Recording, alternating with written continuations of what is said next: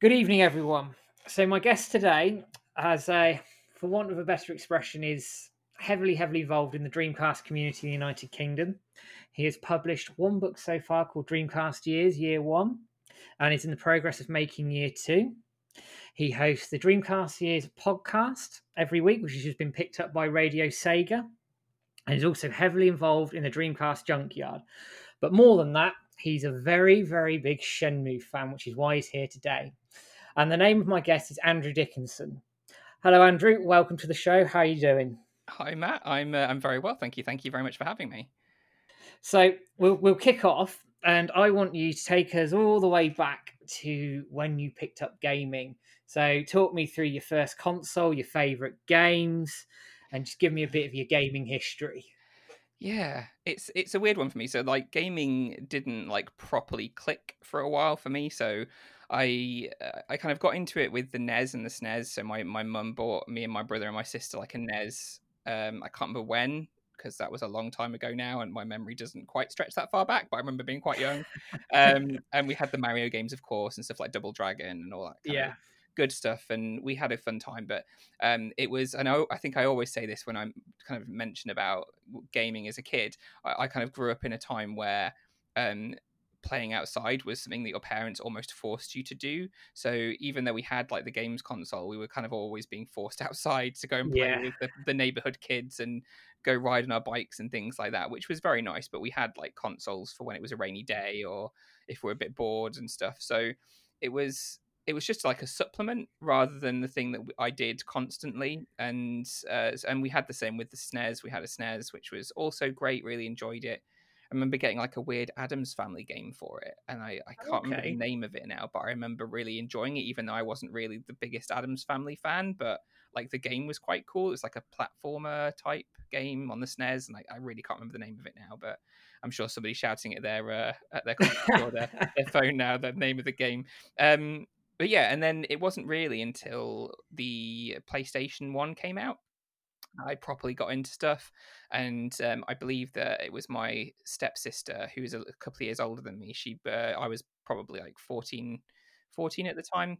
And she brought over her PlayStation because she came over to visit every so often. And she brought it over and she was busy doing something with the rest of the family downstairs. And I asked if I could take it into my room because I was one of the lucky kids who had a TV in their room. And so I was like, yeah, sure. So I took it into my room and she'd brought a couple of games. And one of the games she'd brought with her was Resident Evil. Oh yes. Great And game. absolutely incredible. Like I've been a horror movie fan since I was probably, and this is a weird thing to say, since I was probably about 11 years old, and that's because my mum loves horror films, and so she wasn't too shy about showing us that kind of stuff. Like Oh she yeah.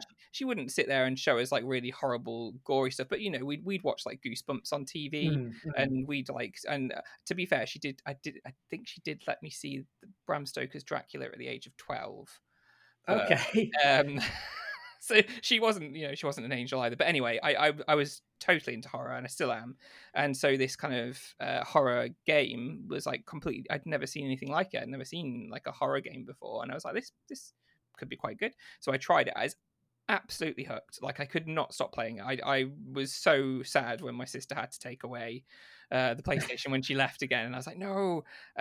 So somehow I think we decided to get a PlayStation for ourselves, and of course I got Resident Evil again, and all that stuff. And that's how I discovered things like Final Fantasy VII and Ridge Racer Type 4 and all these other amazing games that came out for the PlayStation. And of course, at the time as well, it was a time when people liked to pirate things quite a lot. And Yeah, I yeah, remember those days very well. yes, and my stepdad was not shy about doing that kind of stuff. So he chipped our PlayStation quite quickly, and he had like mates at work who would burn discs and stuff.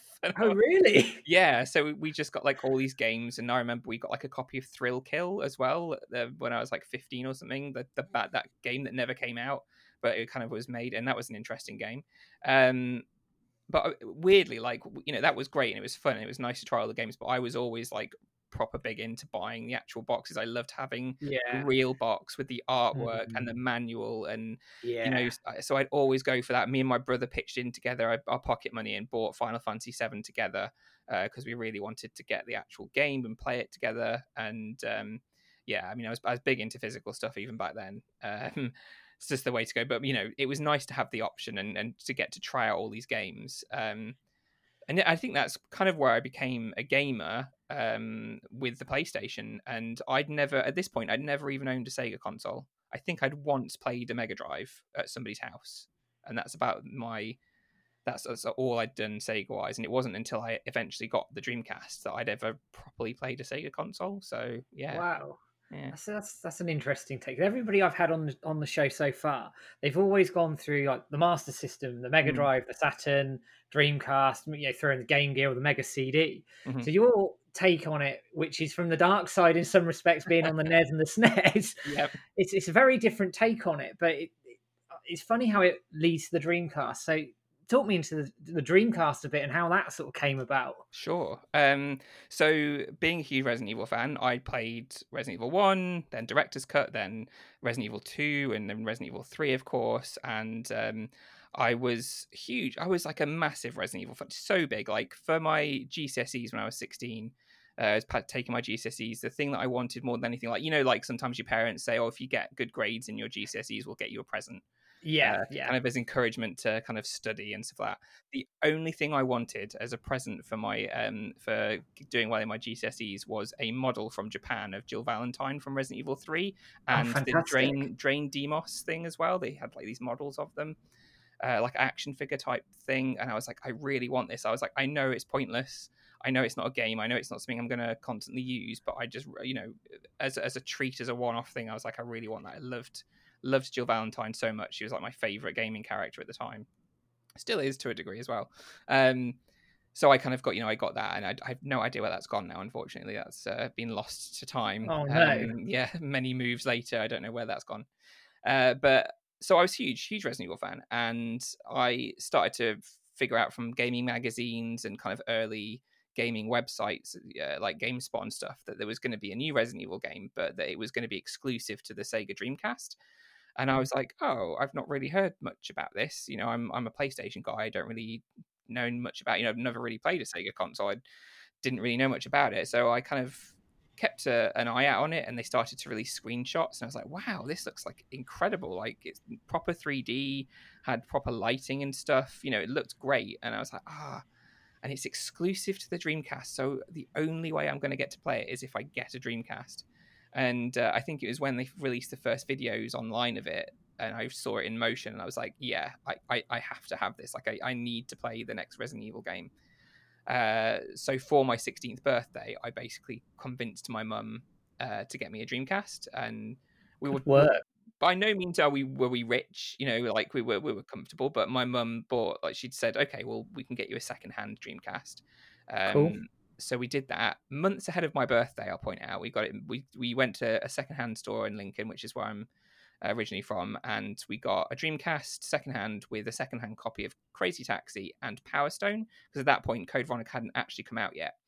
I think it came out. I think we got the console in April, and I think it came out in like May or June. Code Veronica, and my birthday was in August. Anyway, so we got it, and my mum put it in her wardrobe, and she said she'd order Code Veronica when it would come out, all this kind of stuff. So fantastic, great. I started buying Dreamcast magazines, and they had like a demo of Code Veronica on one of them. Oh yeah. And I was like, Mum, I really need to test out the console just to see if it works. It's secondhand. I should really try this out. So she was like, oh, fine, okay. So, and I played the Resident Evil Code Veronica demo, which sold me on it even more. But then I also, of course, sneakily got a bit of time in on Crazy Taxi and Power Stone. Yeah, why not? Why not? Yeah, exactly. And I think I did this a couple of times. In fact, I don't know why my mum let me do this more than once. Like, once is kind of like a bit cheeky, but a few times I think she just knew that I was really into it. So, because I remember showing my friend Steve, who does Streamcast years with me now, I remember him coming over once, and we were taking out of my mum's wardrobe and playing like Crazy Taxi and stuff on it for a couple of hours. But anyway, so yeah, that's how I got the Dreamcast. It was Resident Evil, and it was then through that, and then getting to play games like Crazy Taxi, and and these are the kinds of games I'd never experienced before, because I'd completely been blind to Sega for years and years and years. Other consoles have arcade games, sure, but nobody does arcade games like Sega does. And so I'd completely been, I'd been blind. I didn't even know that these kind of games existed. And I was like, what the heck? And of course, I was buying official Dreamcast magazine because I was getting so into it. I was finding out about games like Shenmue that were coming to the system later. I was like, that sounds pretty cool. And that's kind of, yeah, that's how I got into Dreamcast. So much so that I started writing for a fan site about it as well. I got that much into the Dreamcast. It was like I mean, it was, and then of course now still is my favorite console. So I've always found it's amazing with Sega consoles how much when it all clicks and you buy into what they're offering you. So many people the same thing. It captures the imagination, and it almost becomes more than a console. It sounds really cheesy, I think, but it does. It becomes more than a console. It becomes a way of gaming. I mean, I've been lucky that I've gone through Sega my entire sort of console career, for want of a better expression. But to come into it from a different angle like that, it's very interesting to hear that before you'd obviously played the Dreamcast, that whole world was, wasn't there. So to experience that world, especially later on when you're a bit older as well, and I think in some respects appreciate it more. Do you think that played a sort of an impact on how much encapsulated you into obviously inspiring you to going on to to be involved in Dreamcast fanzines, etc.? yeah, I think absolutely. It's that turning point in your life, isn't it? You kind of late on in adolescence, you know 15, 16 years old. That's the kind of time that you start to really develop a sense of who you are and what you like, and you know what your thing is in life, and you know, you get very easily influenced by the things that you love at that age. And a lot of people who pick things up at the age of 16 are then huge fans of them still down the line at 30, 40, because they, you know, that's the you're so impressionable at that age. And I think doubly so when I was 16, because it was the early days of the internet and there's this whole new way of communicating and finding things out. You know, we had gaming websites for the first time. You could very slowly download trailers for games and watch those. And you could go on message boards and chat rooms and stuff and talk with other people. Because, of course, you could talk with your school friends about the Dreamcast and stuff. But the likelihood is, especially with the Dreamcast, that was, you know, a very low selling console, there would be maybe only a couple of people in your whole school that would have a Dreamcast, because Yeah. you know it just wasn't something people waited for the PlayStation 2, or they had a PlayStation, were happy with that. um so there was only, you know, you couldn't talk to a lot of people about, and I think there's only one other person I knew in my school who had a Dreamcast. So being able to then go onto the internet and find all these other people who thought exactly the same way as you, that, like, you know, they also love the Dreamcast. You know, that's how I came across the fan site that I wrote for, you know, because it was somebody else who was my age who loved the Dreamcast and was setting up a website, and I was like, sure, yeah, I'll come and talk about the Dreamcast a lot and write about it, and because I bloody loved it. And yeah, it's definitely that time in your life, I think, that really, that it was that time in my life at least, that really kind of cemented the Dreamcast as this big thing in my life. So then, working backwards a little bit, obviously you got the Dreamcast. So then, did that sort of introduce you to the previous consoles, the Saturn, the Mega Drive, etc.? Do you know what? No. So I did, later on in life, I did get a Saturn, but then I sold it fairly quickly because I was at a point in time then where all the new stuff was what I enjoyed. So I think, I can't remember when I got it, but I was much more into the more modern stuff. And it's Yeah. only recently that I've started to go back. So I got a Mega Drive a year ago. Oh, really? Yeah, and I've played Mega Drive games like on the, you know, on the collections that you get on the PS3 or on the Yeah, PS4, yeah, and I've got the one on the Switch. And I love Streets of Rage. I love the old Sonic games. There are loads of, you know, of Mega Drive games that I really enjoy, but I came to them much later. And um, the reason for me getting the Mega Drive was because I backed Paprium, Oh, which yeah, yeah. has only just come out within the last few weeks. Problem being now is I do have a Mega Drive, but none of my TVs have SCART anymore. Oh no. So I'm waiting for a CRT TV to arrive. It's got stuck with Hermes somewhere, which I'm very upset about. So I haven't been able to play that yet. But and I also literally yesterday bought a Saturn, Oh, really? Brilliant. a modded Saturn, so I can go back and play all of the games that I missed. Because, you know, there's games on there that I keep hearing about and seeing, like Panzer Dragoon and Panzer Dragoon Yeah. Saga, of course, and Knights. I mean, I've played some Knights because, you know, that's been ported to nearly everything at this point. Yeah. So I have played, Yeah. I've played Knights, but Burning Rangers and And I really want to play Deep Fear because it's a Resident Evil like game that I've not played, and so I want to play that. So yeah, at the time it didn't really get me into that kind of stuff, but as I've got older, I've started to appreciate um, more retro stuff, and yeah, so I'm going back and doing all of that. So No, it's really interesting to hear that, and interesting to hear you've only just picked the retro stuff up. mm, It's certainly a very different experience to what I went through growing up with it. So I'll be very interested. Say we talk down the line about some of those experiences, especially with the Saturn, because I think the Saturn's got a library that's underrated. yeah. Actually, in some respects, I'll be very interested to hear your thoughts when you've got that Saturn and you've played through some of those games. I think you're in for an absolute treat with the Saturn. I really do. Yeah, I mean, I've been talking to, I don't know if you know the Sagaholic on Twitter. Um, Yeah, he's the person who's kind of made me really want to pick up the Saturn. He's helping me out with it. He's got a modded Saturn as well, and he's copied his SD card for me with all the games. So I'm getting basically all the games that he has and all the ones he recommends. So he's been like a huge part in me wanting to try all these games out, and they always sound and look so phenomenally good when he describes them. So I'm very excited. It's all arriving tomorrow, and I've got the weekend off from excellent. work, so I'm gonna set it up, and I'm just gonna do that all weekend, as well as try and do other guest stuff, I guess, because I have to also eat and whatever. But uh, maybe I'll just play games the whole weekend. We'll see. We'll see. No, that sounds like a perfect weekend. Sit down, play the Saturn, and maybe eat. Excellent. It's what Maybe, you yeah, want on a week. What you want on a weekend. So yeah, I'm going to sort of move us on a little bit, and sure. you've already sort of talked a little bit about sort of seeing Shenmue in magazines, of Mm. course. What were your first impressions of seeing it in those magazines at the time? It was unlike anything that I'd seen to that point, and I think one of the points that I often make about Shenmue, because we talk about Shenmue quite often on Dreamcast years, because Yeah, we've got Rich who's incredibly passionate about that game. He loves it. He got a forklift license off the back of you know loving Shenmue. It's lapsed now, as he's told us fairly recently, but he did do that. But then we've got Steve on the opposite side, who can understand why it was influential, but doesn't think it's a great game. This isn't the best place to say that, so please don't go, Shenmue fans. Please don't go and like have a go at Steve because he's lovely. It's just not. no, It's just not for him. Uh, no. It just gets bombed on Twitter now. yeah, it's like the Shenmue version of doxing, isn't it? Like throwing somebody Yeah. under the bus on Shenmue Dojo. Yeah. Um, Oh dear. Poor Steve. No, he's lovely. He does understand what makes it great, but he's not a huge fan. But it's That's fair enough. yeah, um, it's yeah. Like I've said on the Dreamcast years before, it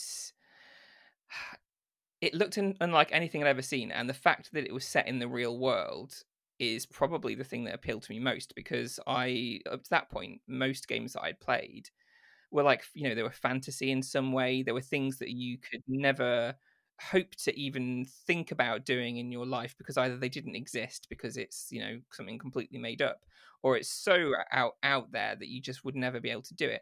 And all of a sudden you are just walking around the streets of a Japanese town. I mean, sure, it's in the 80s, and unless we had a time machine, we couldn't actually do that now, but it's a real place that existed, and it's the real weather that happened at the time, and it's you know people who you could easily believe were real and doing real things and going about their daily lives. And the RPGs kind of do that, but they're always kind of fantasy slanted, whereas this was not, and it was like a little glimpse into a foreign place at a time that's now past. And it looked amazing, like the screenshots of that game and the videos that you would see of it. It was you see things now, and people are always like, oh, games are going to moving towards photorealism, and every time you see a new console release and there's all these amazing looking games, and that was Shenmue at the time. That was what Shenmue was. It was this amazing looking game that just looked unlike anything else because it was so well done. And yeah, it just captivated me because it was because of its normality, I suppose. That's why it captivated me. Yeah, and lots of people say that actually it's in the mundane in Mhm. Shenmue that you find the joy, find the solace in it. It's interesting, like you say, you can go around, you can do what you want, Yeah. and it is that glimpse into another culture, Mm. another life, and I think that's why it appealed to so many people, especially in the West, who probably weren't as exposed to that Japanese culture at the time, because it wasn't as accessible as it is today. You've got to think the Yeah, internet was in its infancy. Internet video back then, you'd have been sat there for hours waiting yeah, for a download to come down, and you'd probably be entertained by the dial-up tones while you're at it, sort of thing. yeah. So I think it definitely appealed in that sense, and I think as well it's because you can lose yourself in that world, Hmm. and no game did that before. I don't think. I mean, you look at games like Legend of Zelda: Ocarina of Time, as you say, it's set in a fantasy setting. Yeah, Great game, superb game. Recommend it to anyone. But I don't know. Shenmue was different. It stood out because, as you say, it looked real. The graphics were, at the time, unprecedented, and I still think sometimes hold up today quite nicely, yeah, given the age of the thing. yeah. And then that's without even going into the story itself. Well, yeah, and I mean the story's great. I mean, before you talk about the story, though, I mean it's the level of detail I think that was most impressive because fair enough, you didn't get really a sense of that so much in screenshots at the time, but when you actually got to play the game, the fact that you could practically go anywhere, open anything that was in the place, you go around Rio's house and open all the drawers and see what was in them, and it was it was mundane, but because it was such a it's this new place. I mean I don't know, this might just be me being weird, but I have a thing where I always think about like buildings that you can't go into in real life, and you have it, Yeah, what's in there. I can't go in because polite society says that I'm not allowed to go into that place because it's not mine. I don't own it. I've been not told I can go in there.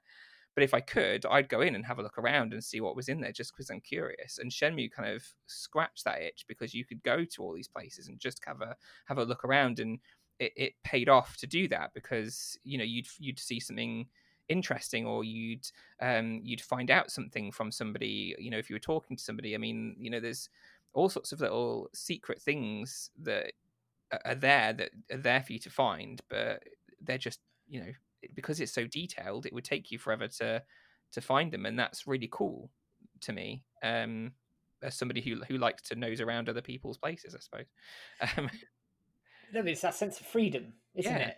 yeah, It's that sense of freedom just to have that, and it wasn't done in games before, really, to have to just sort of strolling along Debuita and think, do you know what, I'm going to go in that shop over there, or I'm going to go and have a look in that jacket shop, and you could do it, hmm, and you yeah, had the freedom just to go and do what you want and pace it how you wanted. It was, you look at obviously modern trends in gaming now, and you can do pretty much what you want in a lot of the open world games. But Shenmue was the first game to, I think, empower you to do that.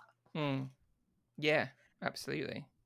So it's, and then obviously the storytelling, which Mm, we haven't really talked about. I think, and tell me if you agree or not. I think at the time as well, you look at the cinematics in the game and the way it was presented in terms of this big epic saga, the music, the atmosphere, the cinematic shots. It all just stood out as something amazing.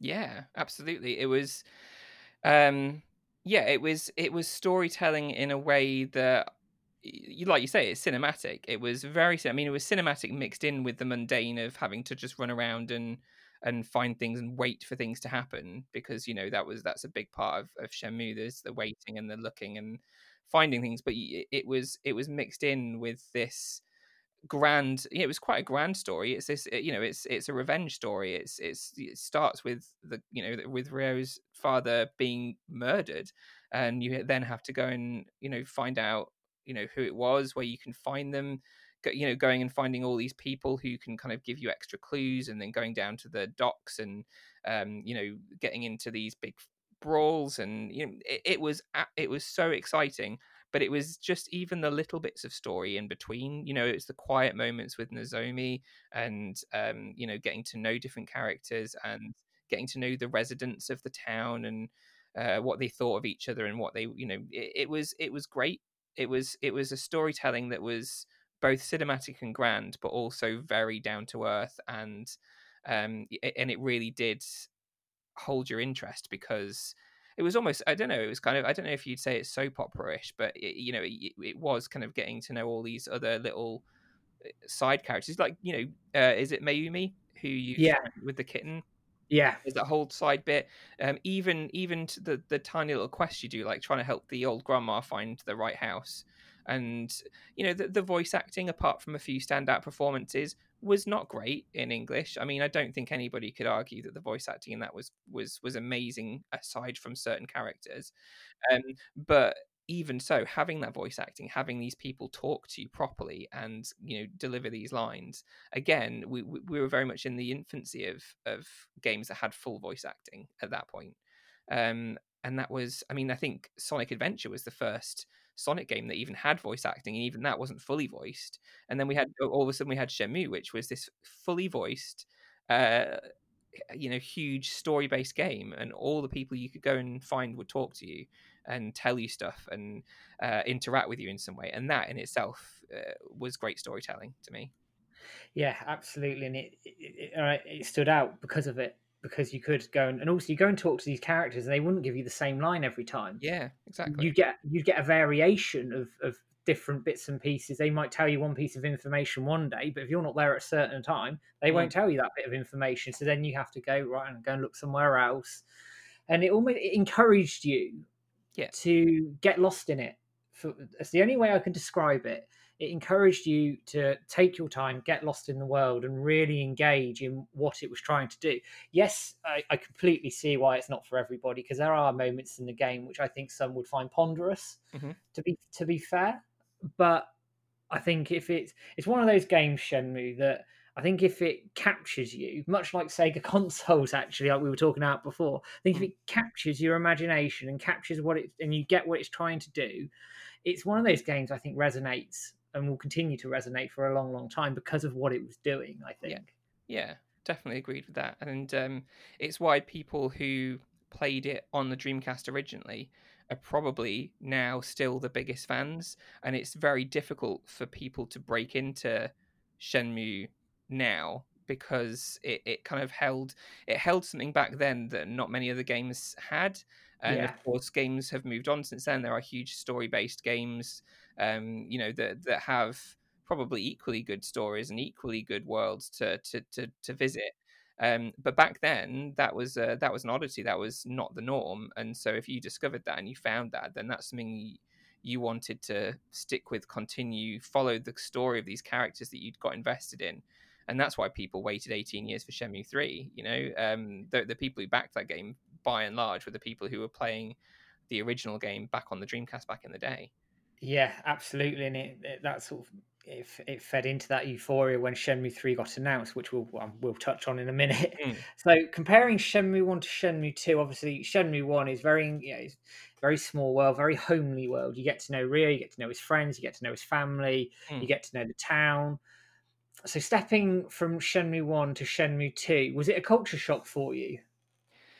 Yes, and that's because that's what Yu Suzuki wanted, right? That's Yeah. the whole point, is that you'd gone from, like you said, this small town where everybody knew who Rio was, and Rio knew nearly everybody apart from the new people who'd stepped in and were messing about with the place, like Landy, of course. But it was it was a complete culture shock, because, as you say, you go into this place where you know absolutely nobody. You've spent countless hours in Shenmue 1 getting to know all the streets. Like, maybe not so much now, but back then I knew where everything was. I didn't need a map. I could just go, okay, I need to go to the barbershop. Right, I know where that is, and run to the barbershop because I knew exactly where it was in the world. Um, and then suddenly you get thrust into Hong Kong, and you're like, oh, this is huge. Like, there's so much going on here.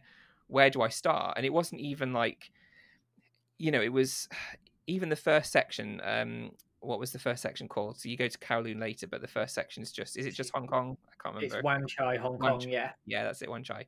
Um, that was a big place all on its own, and so many Yeah. side streets and little alleys and stuff. And they make a big deal of it as well, because one of the first things that happens is that your bag gets stolen, and you then kind of find the person who steals it and chase them through alleyways and stuff. And it kind of the story leads you down these alleyways and goes, hey, look, there's all this stuff going on down these different alleyways and different places you can find, and different people to speak to, and all these shops and cafes and hotels. And yeah, Shenmue had that, but it had it on such a small scale as opposed to this. And it was I was lost for so long. It took me so long to figure out where everything was in that game. And just as I figured out and had a grasp on everything, it kind of sends you to Kowloon, and I'm like, ah.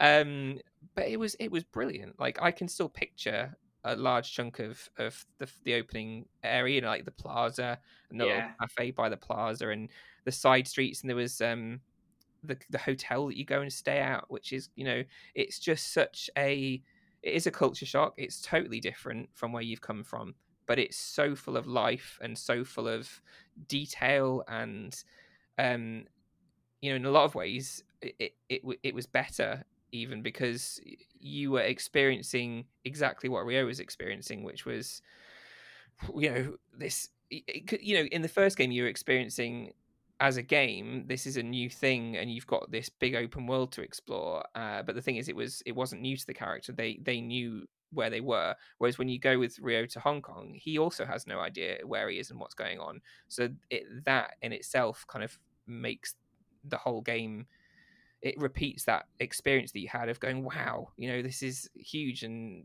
weird, and you get to experience that along with Rio this time, which is great.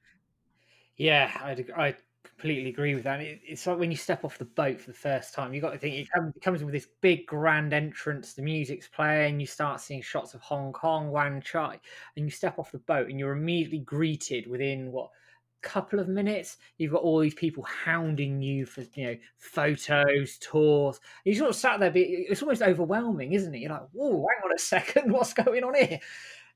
And it's a testament to the world building in that game that it could capture that feeling of being feeling overwhelmed, feeling lost, and going on that journey with Rio. I think that's that kind of storytelling for me personally. There's a handful of games that have done that for me personally, and I don't know about you in that respect. Yeah, it's very rare that a game tells the story that well and places you in there, because a lot of games that want you to feel what the character is feeling will make the character a blank slate and will have them as a mute character, or they'll just be so um you know they won't have much of a personality. And I think some might argue that Rio has a slim personality. He's very much focused on what he wants, and he doesn't have Yeah, much outside of that apart from capsule toys that he's interested in. But he's still a character of his own, and they do really well to make you invest in that. And that's the testament of a good storyteller, I think, is, or a good story being told, is that you can invest in a character that you're playing, even though you maybe don't always relate exactly to them, because they are their own, they're their own person. And there's only a handful of games that do that, the most recent one for me being The Last of Us Part 2, that does that very well. But yeah, Shenmue 2 for sure is one of those. yeah, I'd agree with that, and I enjoyed Last of Us too. Actually, I thought I know it's controversial, Mm, probably get slated for it, but that's another game I actually thought, for me, told a really good story, and I felt invested in it, yeah. and what the characters were going through. But that we could talk about all that all day. Oh yeah, that's a different podcast. That's The Last of Us Dojo. Yeah. Okay, so you've played Shenmue 2 for the first time. Mhm. You've got to the end. So, what did you make of the sort of the last disc and the end of Shenmue 2? Obviously, before we knew we were going to end up in this 18-year hiatus.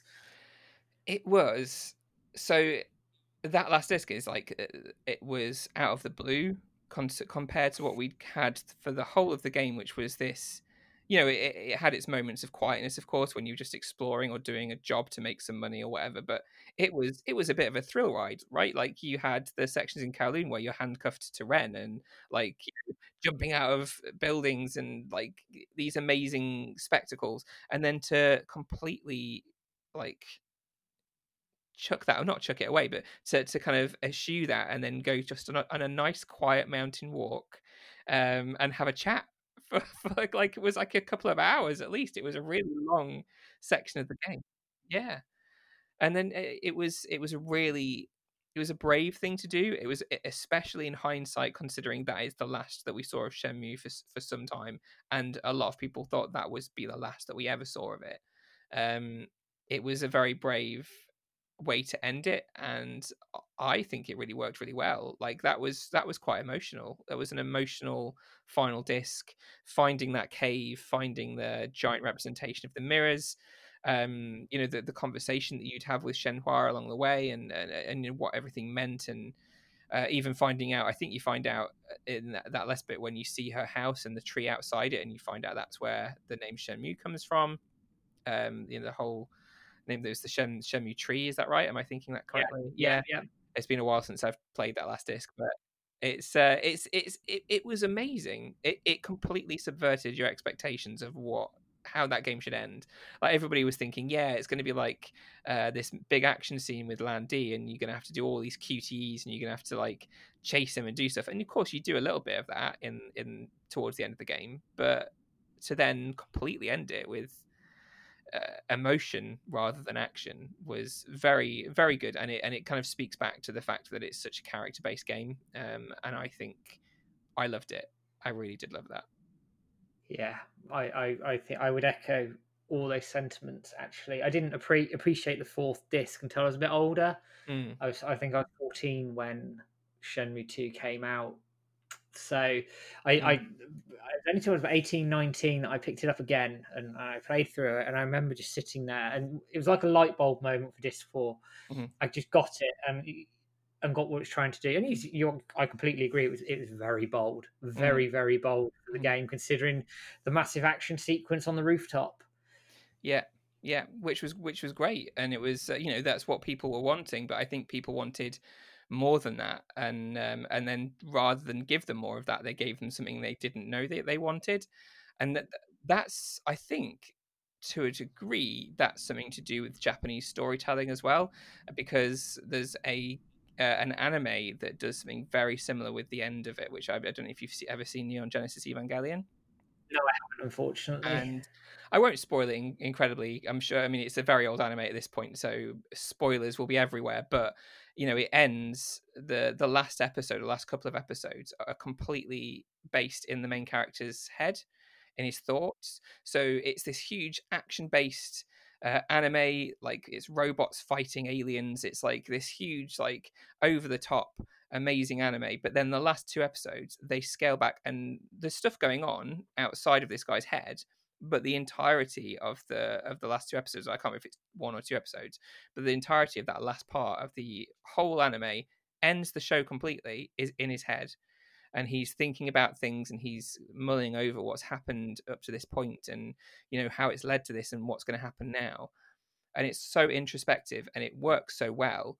However, it became popular in the West, and then they made a movie where they just showed exactly what was happening outside of his head. Like they did like a big action movie to show the ending, and that kind of spoiled it a little bit because it works so well. Not everybody liked it. I think it is. You know, I showed it to a bunch of friends, and they loved it up until that last couple of episodes. But I think it's a very much an Eastern way of storytelling that perhaps doesn't translate so well into the West, but for some reason for Shenmue, it translated perfectly for most people. I think I don't know of many people who did not like that ending to the second game. And it was also, you think about the cave scene itself. I Mm, mean, that it's completely against the rest of disc 4, because all of a sudden you get the legend of the mirrors, you get the floating sword and the prophecy, and it's like, whoa, hang on a sec, what's going on here? Yeah, it all kicks off, and then it goes, that's the end. yeah, yeah. It's like you can't And leave it like this. Like what happens now? I think that played in to the 80 to people wanting a Shenmue 3. Yeah. Obviously, when Shenmue 2 was originally made, we didn't know what was happening in terms of, I know it had been green, there was a green light on it at one point, and then it got pulled or whatever.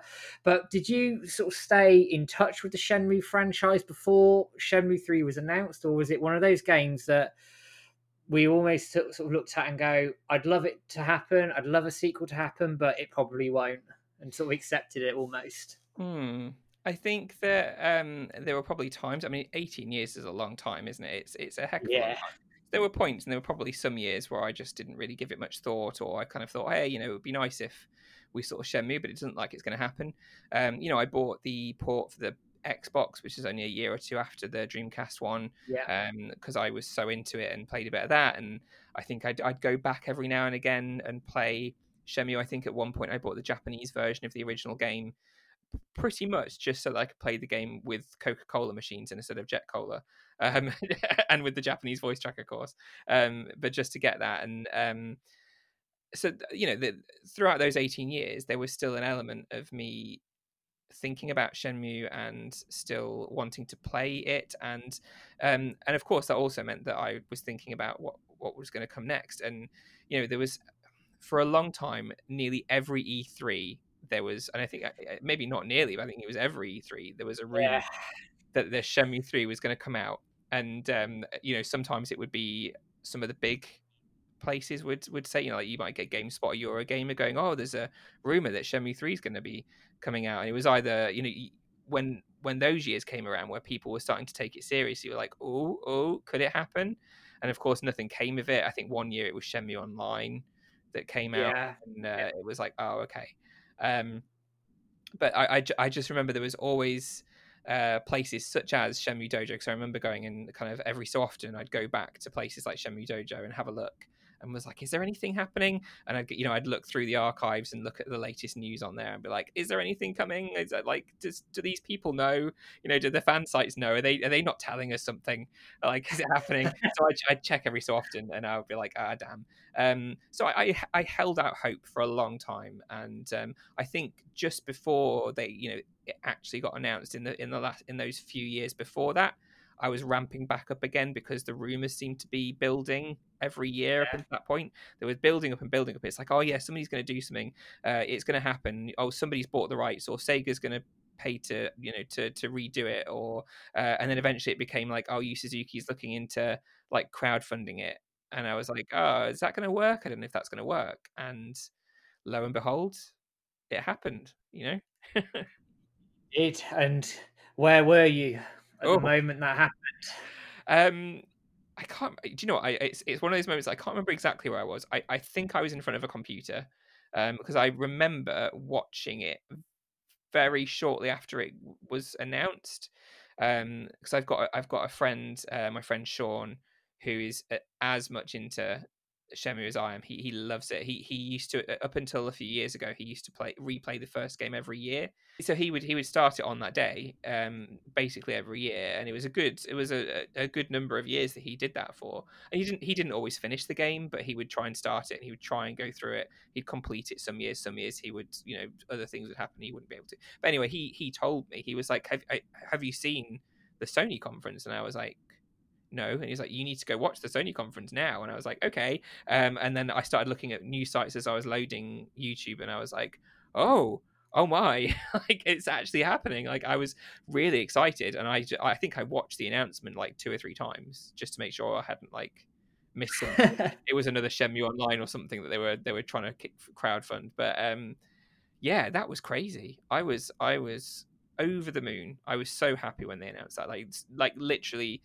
really, like really happy. I'm not sure. I mean, not to the point of tears. That came later, but I was very excited.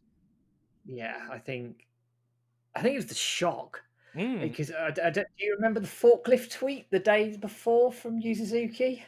No, I don't. Was that so? He was teasing beforehand, was he? Yeah, the madman was teasing. He put out a forklift tweet. I think it was a day before, because the Mhm. dojo forum blew up because of it, Yeah. and obviously forklifts are synonymous with Shenmue, Mm. so it got everybody talking in the community. And I since have been told that Sony weren't too impressed that No, he I bet. did that. But it was funny because Ryan Payton took the view that it was almost like a rallying cry to the community of like, you need to watch this. Yeah. Yeah. There's something going on. You need to be ready, sort of thing. And lo and behold, my word! I Mm. mean, the E3 2015 was probably my favorite of all time. Take away Shenmue 3. You put that into the mix, and it was something else. And I just remember I stayed up and watched it, and I remember sitting there in utter disbelief for about a minute, Mm. and then I was, oh my god, Yeah. because we, the view I had on it, it was I was like I'd always wanted it, and then I'd have done anything to get that game, but I'd almost come to the acceptance that it probably wouldn't happen, Mm. and then to have that realized was crazy. And obviously, the Kickstarter broke all the records going in seconds. Hmm. It broke Kickstarter.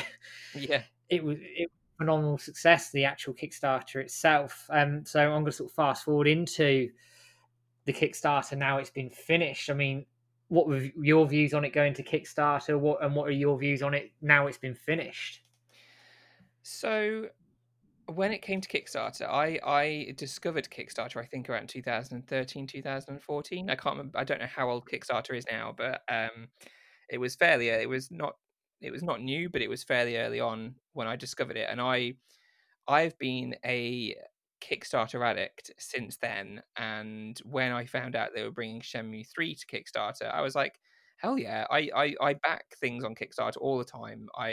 I think at this point I'm over 200 projects backed on Oh, Kickstarter. wow. I'm an addict to Kickstarter.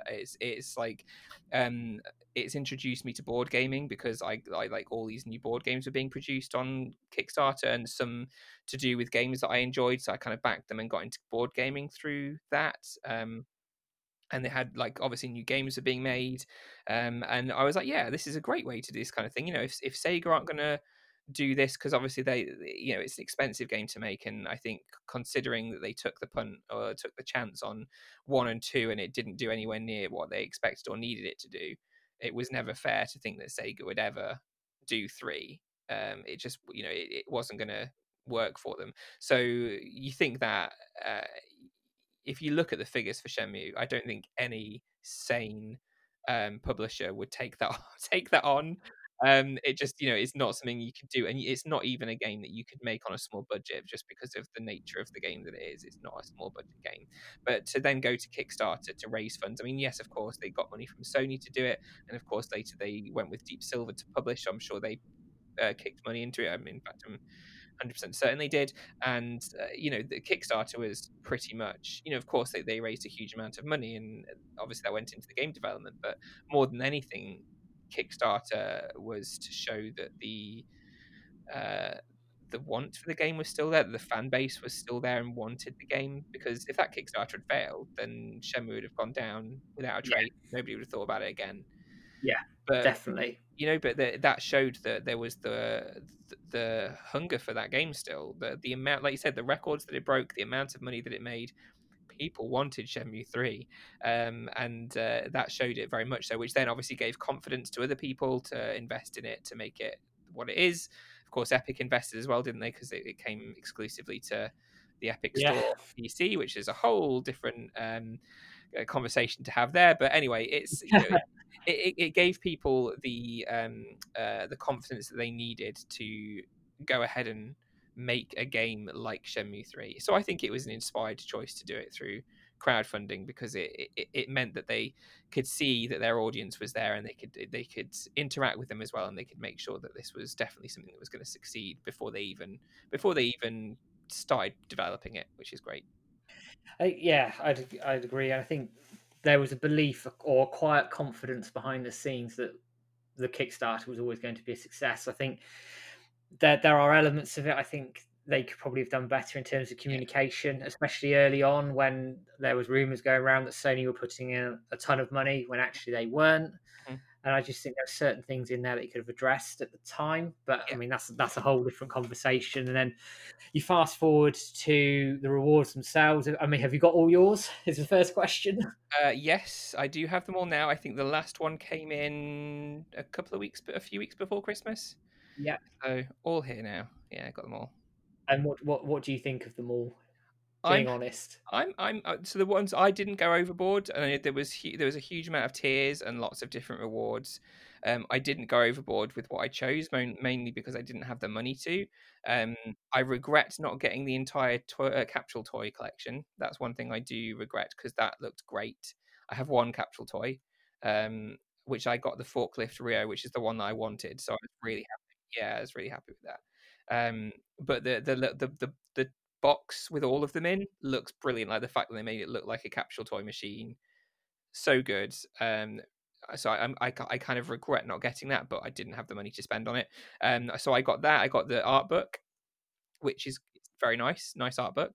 I got the T-shirt, and then of course I got the game and stuff as well. And I don't know, the things that they could have done better are, well, first of all, the thing that I think everybody knows that they could have done better is the slipcover. That was atrocious. Absolutely atrocious. And the fact that they then went and did a steelbook for somewhere else, it's like, you really should have done a steelbook for Kickstarter backers, because that steelbook is beautiful. And at some point I really need to find that steelbook, but it's we got like a really terrible slipcover. What was it? It just said like Kickstarter edition on it or something, and it was so plain. It was blue for PlayStation. I think it just said Shenmue 3 case or so. I can't quite. I haven't got it in front of me actually. I really No. should. And the PC one was the brown one on Yeah, it. that's right. The steelbook, yeah, they're on eBay actually. If you're Yeah, after one, they're really nice. yeah. I have to have a look. I love that steelbook. They did a really good job on that. Yeah, but it wasn't for the Kickstarter, No, unfortunately. it's we James and I have talked about the Kickstarter actually, and I'd agree. I mean, I didn't mind the slipcase. But I do think it could have been better. Mm. And I think I just think the communication could have been better. Obviously, there's issues around Kickstarter backers not getting the DLC and things like that, which I think probably attracted some negative press as well. Yeah. Whether it's deserved or not, I think it's down to the individual more than anything else. And then the big elephant in the room was the Epic deal. Yeah. And the way I know Epic gets a lot of bad rep anyway, but the way that deal was handled in terms of the PR around it put Shenmue 3 on the back foot. Yeah, agreed. It did. I mean, the ins and outs of the deal, I mean, obviously it contributed money towards the development of the game, because that's what Epic does, and that's how they secure rights for a lot of games, is to kind of, especially at the point in which they got that exclusivity, it was still while it was being developed, so money was obviously put into the development of the game in order to get that. And I have no problem with that. And I was a PlayStation backer. I didn't back for the PC. So in a way, my point is, my viewpoint is invalid anyway, because I was never going to get it on the PC. So I can't really comment too much on it, but personally, I didn't see a huge issue with it myself. The only issue I saw was in the people who bought the physical copy, and obviously it ended up being a code in a box, and I think that was wrong. They could have been, well, I don't know if it was a code in a box. I can't remember if there was a disc, but I think you had to use Epic. You had to use Epic to activate it, and that should have been DRM free. Like, if you got the disc based version, it shouldn't have needed a platform to be used. It's only if you use the digital one, maybe that's the case. But I don't know. Now it doesn't seem to matter as much, because we're a year on. It's on all platforms basically, apart from Xbox. So you can buy it on Steam now, I believe. So yeah, it was a pain at the time, and I agree. The fact that the DLC didn't come as part of the package. I ended up buying the DLC anyway. Haven't played it yet, but it sucks a little bit. But also, it's a game that costs a lot of money to make, and they had to make more money than just the Kickstarter. They had to sell more than that in order to recoup some of the costs, which I don't think they actually ended up doing. From what I understand, I don't think it sold incredibly well for them, unfortunately. I mean, I think sales wise, it certainly didn't pull up trees, from what I understand. No, but I believe it did break even at least, which is good, which is very good. I mean, as long as it didn't crash and burn, which is the worst case scenario, because then there would be nobody wanting a fourth game, and I think it needs a fourth game. I think it needs a fourth game, and it needs to only be one more game. Is my point of view on that. It should end on 4, is what I think at this point. But I don't know if they will. I mean, it's a brave man to take it to a 5th. I will say that now, and this is somebody who's probably heavily biased. But sort of talking about Shenmue 3 itself. Yeah. Now, we've sort of touched on the budget and various other bits and pieces in the chat already. What were your sort of take on Shenmue 3? And by all means, be honest about it. If you, I mean, I know it divides opinion. Yeah, I mean, being brutally honest, I've not got that far into it. Oh, really? Yeah, and not because I didn't like it or anything like that. It's because it came at a time when it came out in February 2000 was it 2020 or was it 2019? November 19 it Okay, came out. completely wrong there. February, I don't know where I got February from. So November 2019, that was when I was doing book stuff. So I was Yeah, right in the thick of writing the book.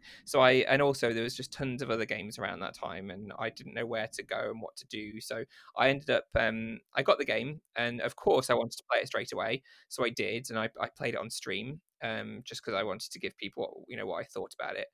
Um, I cried at the opening when you kind of step out and this amazing landscape in front of you, and the graphics were amazing and it looked great, and I was like, I cannot believe I'm playing a Shenmue game. Like, this is like absolutely crazy.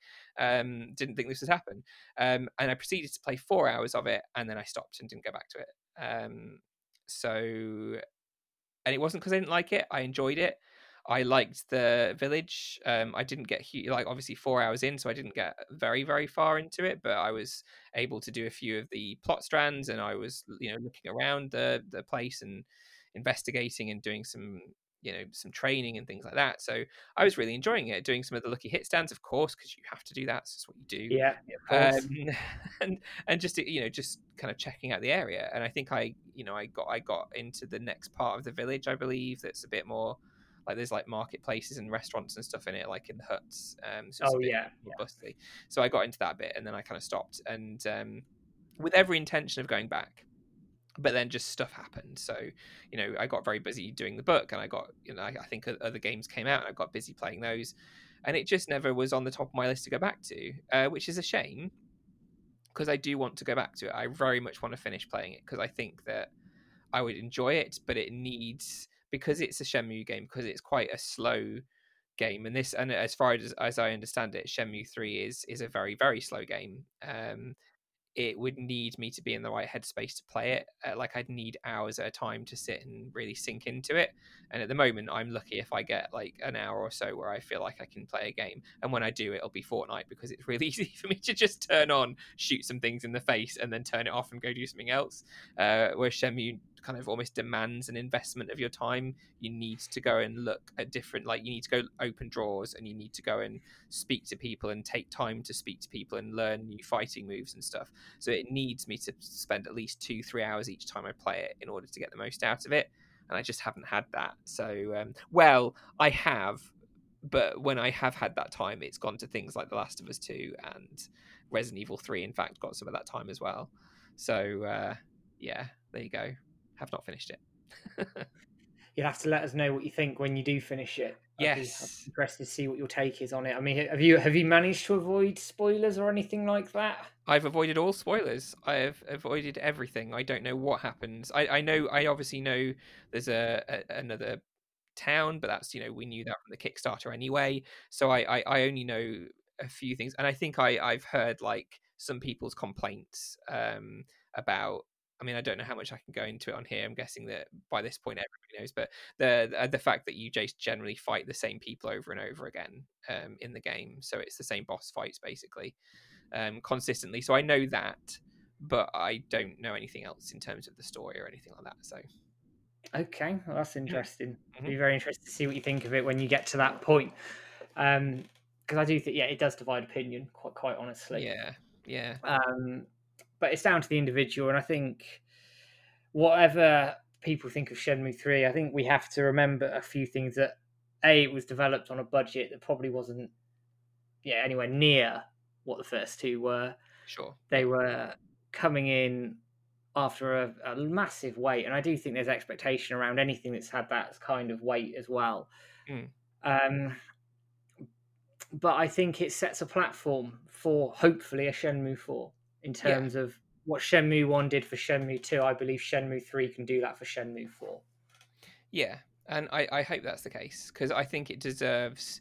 I mean, like I said before, I personally think that I don't think there's going to be any way that they could stretch it beyond 4. Personally, I think that although Yu Suzuki's always had these grand plans to make like a lot of games, because there was, what I can't remember, was it like 16 chapters originally that the game was going to stretch over. So I mean, as far as Yu Suzuki's concerned, there's a lot of story left to tell.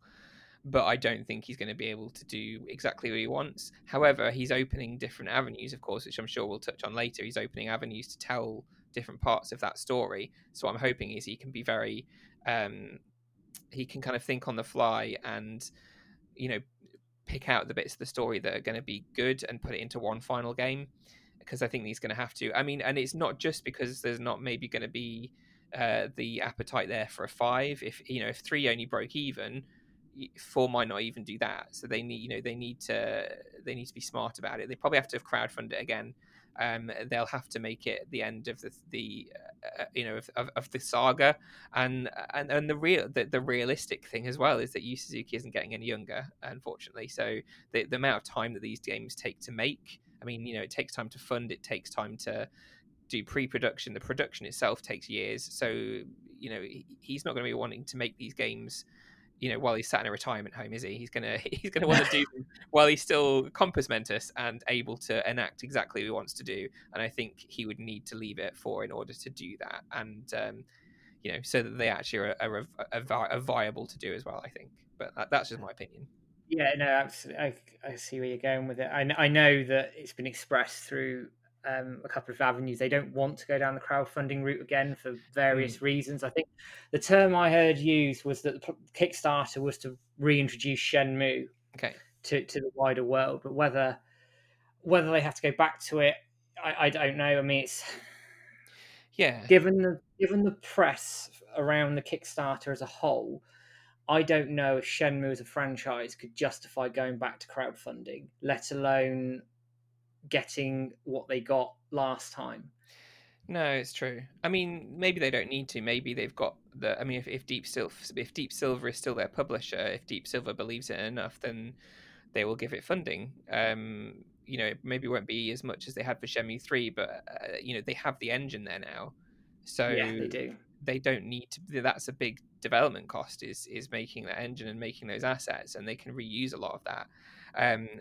Because what I've always thought as well is that, I mean, we're getting on now, and I don't know if they'll be able to do this, but my thought was that if they release Shenmue 4 on the PlayStation 4 still, then they would be able to save so much money on development costs, because they wouldn't have to worry about next gen. Because they could, if they wanted to, of course they could do that, but if they released it on PlayStation 4, I mean, the PS4 probably has another good couple of years left in it before it, with games being released for it. So there's still a possibility, but it would make sense from money terms, and also you'd have the entire franchise on one console. You'd be able to play all 4 games on one console, which would be pretty cool. And of course, backwards compatibility anyway. I mean, the thing that they need to do really here to make more money, and people have been clamoring for a version of 3 on Xbox, and if they release that, or if they did some kind of partnership with Microsoft to bring 3 to Game Pass, perhaps, at the very least, then that might give them some extra funds towards 4 as well. So there's all these different ways that they could make it happen, I think, with or without crowdfunding. So I reckon eventually, and it does need to. I reckon they do need to bring it to Xbox. I'm not sure why they haven't at this point, or why there's been no mention of it. There is a reason for it, and it's down to the exclusivity deal that was signed with Sony at the time. Did that not expire? Was that not timed, or is that? As I understand, from talking to Cedric, it's still in at the moment. Okay.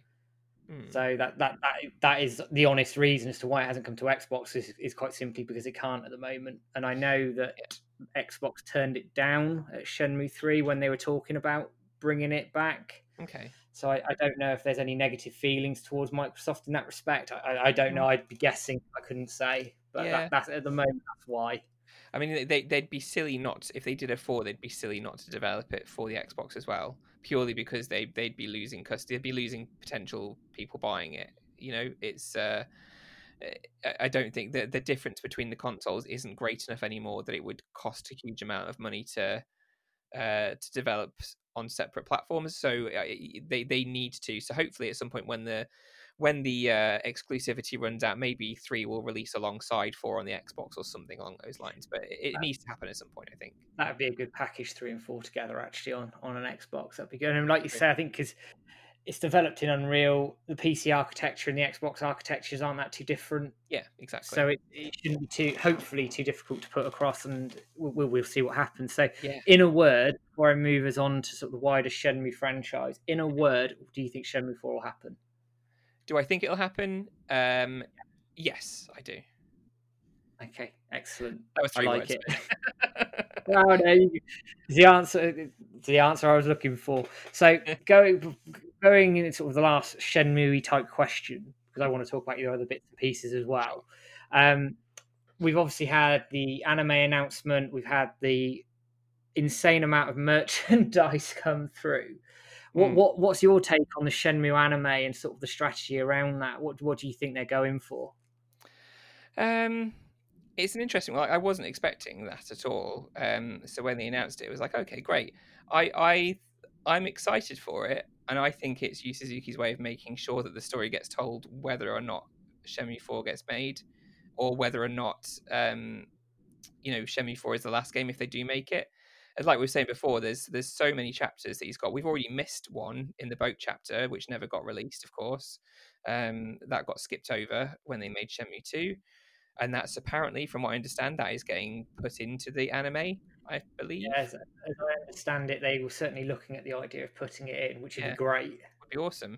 And if they do that, then the possibility there is that they could put all this other stuff that they haven't put into the games. I'm guessing they've missed stuff elsewhere as well. And of course, if they make Shenmue 4 and then don't make anything beyond that, there'll be a bunch of stuff that Yu Suzuki's come up with, considering how many chapters there are, that he'll then be able to put into anime form. So, I mean, even if this is just going to be the story of 1 and 2 and they never go any further, that'll be nice because it means it's a way for people to experience that story um, without having played the games. Because we're getting to a point now where a lot of people won't experience those games because they're old and because the control schemes are so alien to a lot of people. Yeah, It's agreed. getting to that point where newer gamers, there are some people who will go back to old games and find something they like in it, but as trends and control schemes and graphics and stuff move on, people just kind of leave those behind. So it's a nice way for people to experience that story without having to play the game. But my hope is that it's a way to expand on the story that we already have, so that people who do love Shenmue still get something new out of it. And it's also, I think it's a way for Yu Suzuki to ensure that the whole story gets told, even if he's never able to release any more games, or if he's only able to release one more game. So Yeah, and that's without us talking about the potential market it could bring in. true. You're widening it to anime fans who may not be gamers, for example. They pick up the Shenmue franchise. It's another avenue that way. Yeah, I think you're right. If they tell the story but add in some of the bits that are missing, it will appeal. It might even bring some old Shenmue fans back as yeah, well yeah. because it's new, it's different, and I think if it's successful and it gets commissioned beyond sort of, because at the moment it's 13 episodes, it's going to cover Shenmue 1 and some of Shenmue 2. Mhm, So if they get commissioned for a second season and maybe it gets to the point in Shenmue 3 where everybody's at the same point, mhm. and I won't spoil the end of Shenmue 3, of course, but if we're all at the same point in the story Yeah, and the anime has been a success over 2 or 3 seasons, it makes those conversations around the fourth game a bit easier to have yeah. because you can go look at the success of this anime, look at the success of this merchandise. Mm, Let's pull this together in a game, mhm, and then take it from there. So, and I think it makes things more attractive to a publisher. Hopefully, mm. Yeah, it would be great if that's the case. Um, I mean, I know that there's a bit of worry over who is taking on the anime, because I think that there's been some. I can't. I don't know a huge amount about anime. Unfortunately, the most recent anime that I've seen is Darwin's Game, which is brilliant. But I'm not like the biggest anime fan. I can't remember the guy who's doing the Shenmue animation. What was the thing that he did? What was the I can't remember now. it was a bit of a, so from what I understand, it was this really popular anime. The first season was incredibly popular, and this new guy took over for the second season, and apparently it was worse than the first season. And so a lot of people, because this is the person who is doing the Shenmue anime, they're a little bit worried because of that. Hopefully we don't have anything to worry about. Hopefully it's just the fact that there's people who really enjoyed an anime and weren't too happy about a different person stepping in for the second season, maybe that's it. But I know there are worries there, so that's my only concern at this point. Also concerned that, from what I understand, they have not reached out to Corey Marshall yet to do the English dub, and I'm hoping that they do that. So I. It's funny you mentioned Corey because he retweets everything about the anime. So the rumors were that he's been he's been asked to do it. But if you're saying he hasn't been, it's interesting to see whether they're going to or not. I'd be also surprised they didn't reach out to Brianna Knickerbocker, who did Shenhua, because she's big in anime. Yeah, It would be a very odd move, in my opinion, if she didn't come on board, if she wasn't asked at least to do it, because she's a yeah. massive name in the anime circles. It would be daft of them not, for both of those people. I mean, Corey Marshall is synonymous now with Shomi. Yeah, I mean, absolutely. that's what he does. That's what people know him for. I don't think he's actually even done much outside of that as a voice actor. I think he's done one or two other things. So people know him as Ryo Hazuki. That's who he is. So if they didn't get him back in, so many of the fans would be disillusioned with it straight off the bat. So it would be silly of them to do it.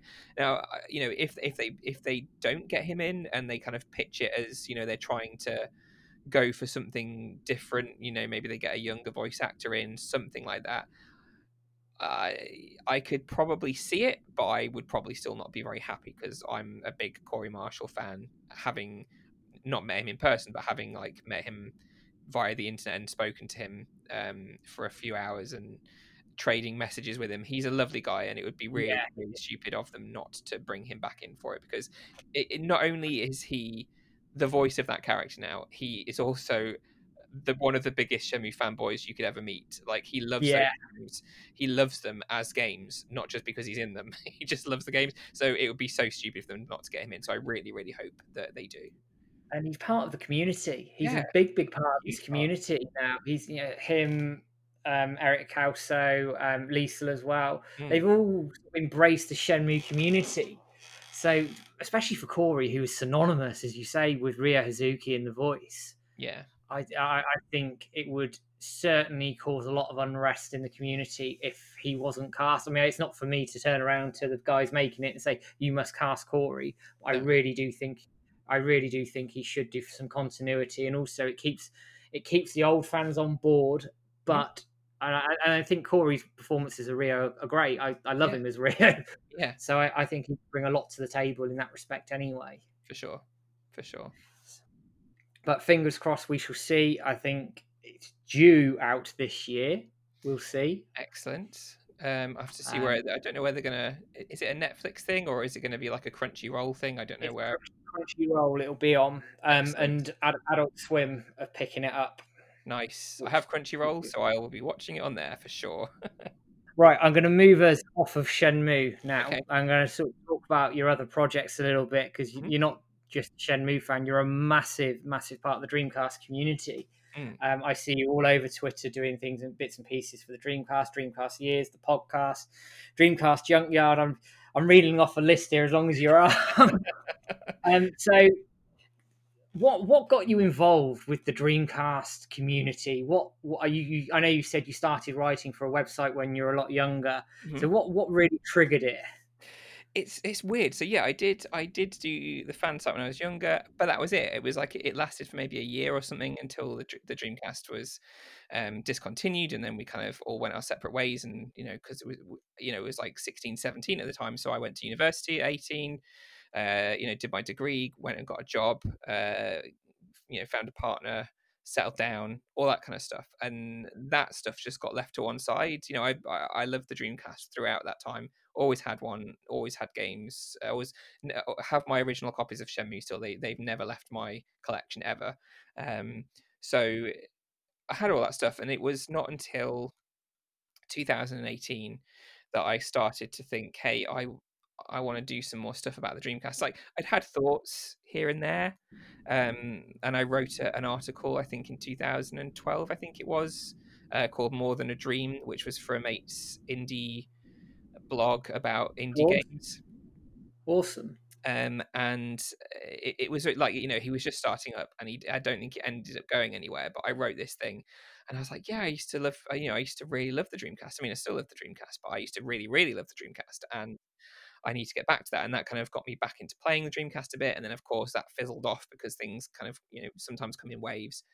And around about kind of 2015, 2016-ish, I was, I got into a point in my life where I'd got particularly depressed and anxious and was having all sorts of trouble with my mental health.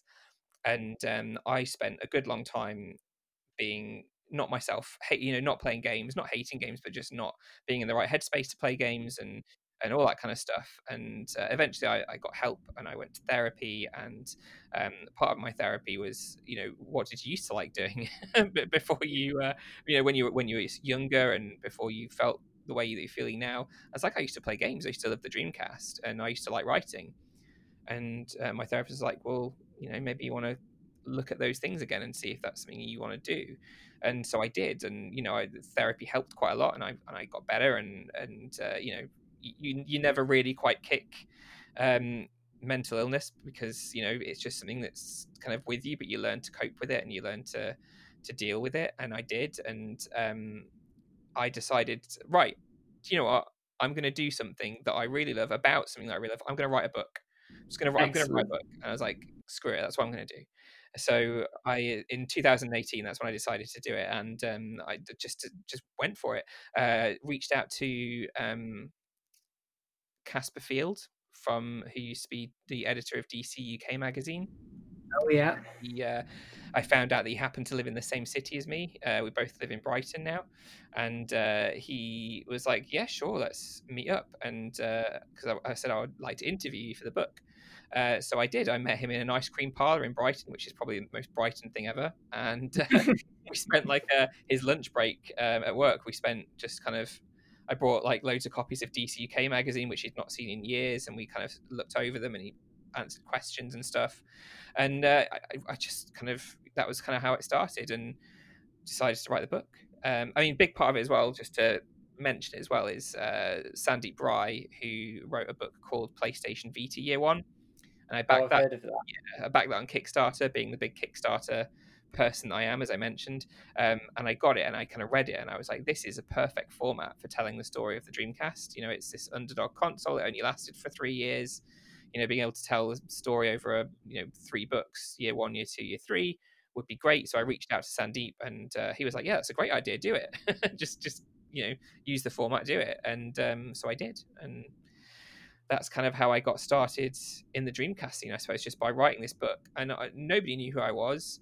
Nobody, I didn't have anything else out really. All I had was this old fan site where I wrote terribly because I was 16 and I really liked using exclamation marks and capital letters at the time. And it wasn't really the best CV, but I was able to start a Kickstarter and show people examples of what I wanted to do, and people got behind it. And then, of course, the book came out, and people saw what it was, and kind of the work that had gone into it. And that's when I started getting more into the Dreamcast scene. So, I kind of created the Dreamcast Years podcast. I started chatting quite a lot to the guys at the Dreamcast Junkyard, and eventually kind of was guesting on their podcast, and that ended up me hosting the podcast a lot of the time, because it's kind of an ensemble, so I'm not like the de facto host or anything, but I do host a good number of episodes these days.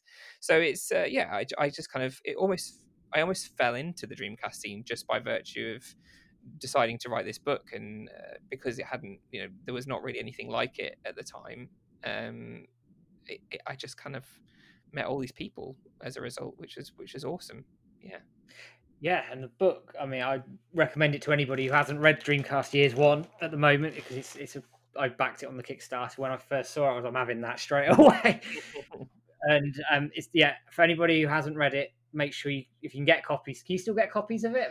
So at the moment, you can get a digital copy. If you go to dreamcastyears.co.uk, at the top, there's a link that goes to the pledge manager for the second book campaign. You can buy a digital copy of the first book from there, which you can get pretty much straight away.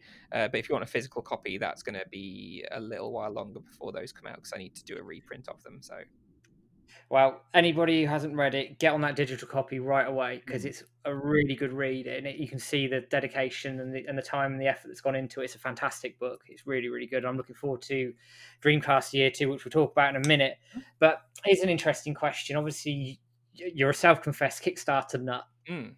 But what was it like being on the other side, being the creator?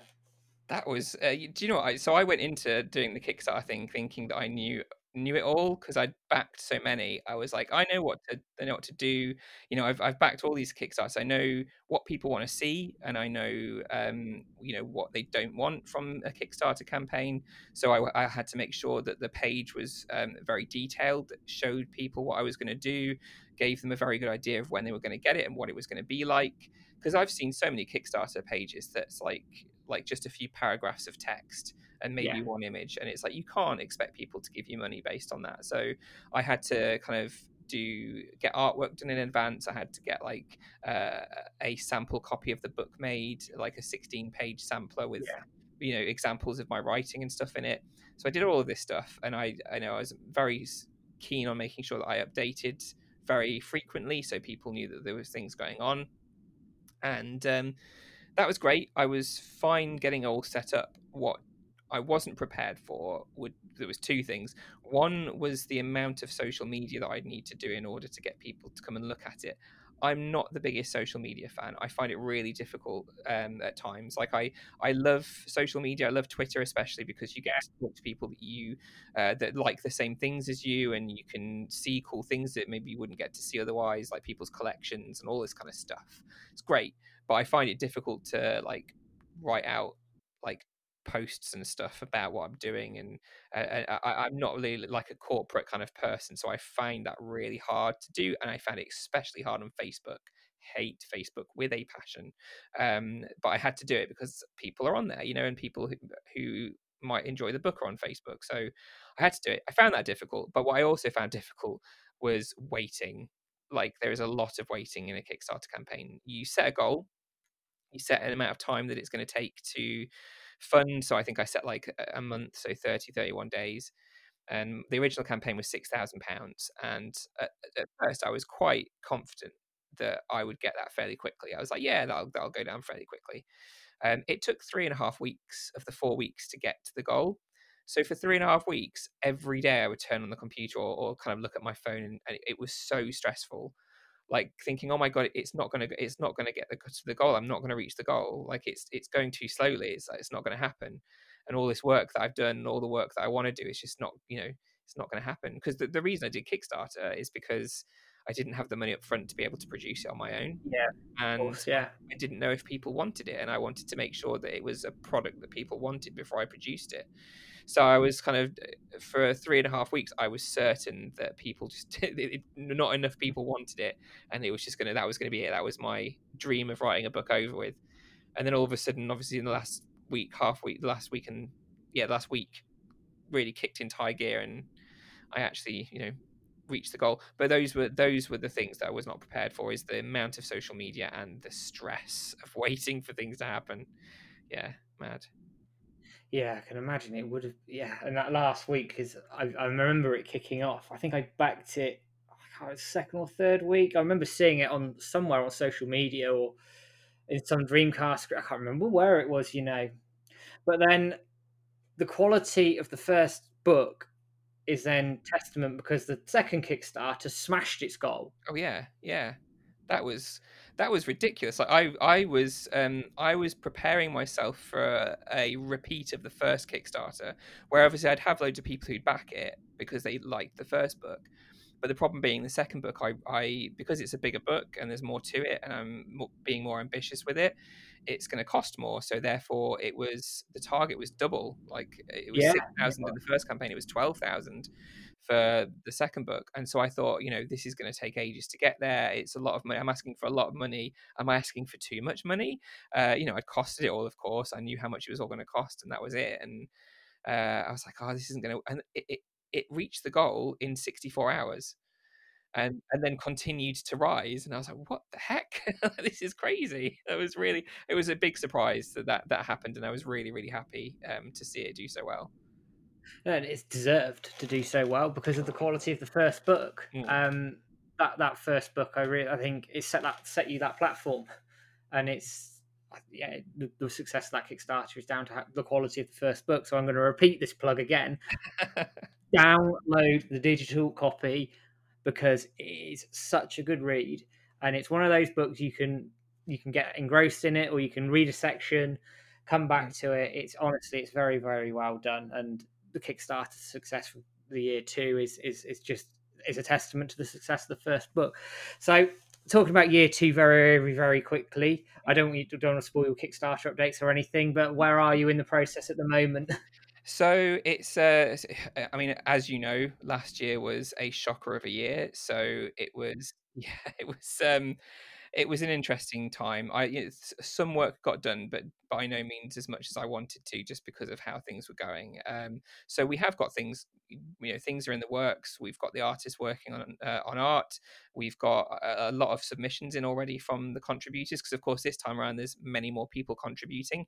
So we've got basically everybody from the Dreamcast Junkyard is on board and writing articles and retrospectives, and I've got a bunch of other people as well. So I've got a lot of those in, which is great. I'm starting to get interviews back in from people, and there's a lot.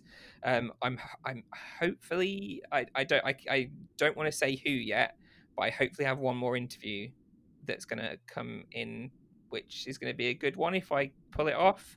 Um, so that's something to look forward to, and I'll hopefully be able to announce that in the coming couple of months. But yeah, it's coming together. It's coming together. It's the thing is, it's getting all the words together first, because once the words are there and ready, then it can go to the designer, and the designer can kind of slot it all in. So it's getting that part of it done first, and that's the hard work. It's getting the words together. Excellent. And again, I'm looking forward to it. I can't wait for it. It'll be another book that I will sit and read. Yeah, I mean, it'll But be great for you guys as well, because there's much more Shenmue content this time. I think it was yeah, like a couple of mentions in the first book, but there's actual whole things about Shenmue in this book, which is great. there is. I'll be looking forward to reading that because I'm biased, Of quite course, well, quite yeah. honestly. But also, you're a busy man in the Dreamcast world. Obviously, you got your Dreamcast Years podcast, which has just been picked up by Radio Sega. Mhm. Your first episode aired on Monday, if I'm right in my remembering through Yeah, checking the social media before. that's right. How sort of very, very quick, how did that come about in terms of starting the podcast and then obviously getting picked up by Radio Sega themselves? Well, the podcast itself, it kind of started because I love talking about all sorts of games from all sorts of platforms. From the Dreamcast on, I pretty much picked up every console when it came out. So I had, after the Dreamcast, I had a PS2. I ended up getting an Xbox, a GameCube. So I'd own all the consoles in any given generation, the big ones. So I had quite a breadth of knowledge and experience and love of games from around that time, from various different platforms. And of course, I'm writing a book about the Dreamcast. I'm only going to be talking about pretty much the Dreamcast for the majority of the time. So the podcast came about because I wanted to talk about gaming as a whole around the time that the Dreamcast was out. So we talked originally, it was between the years 1997 and 2008, because the last officially licensed Dreamcast game came out in Japan in 2007, and we just like added a year either side.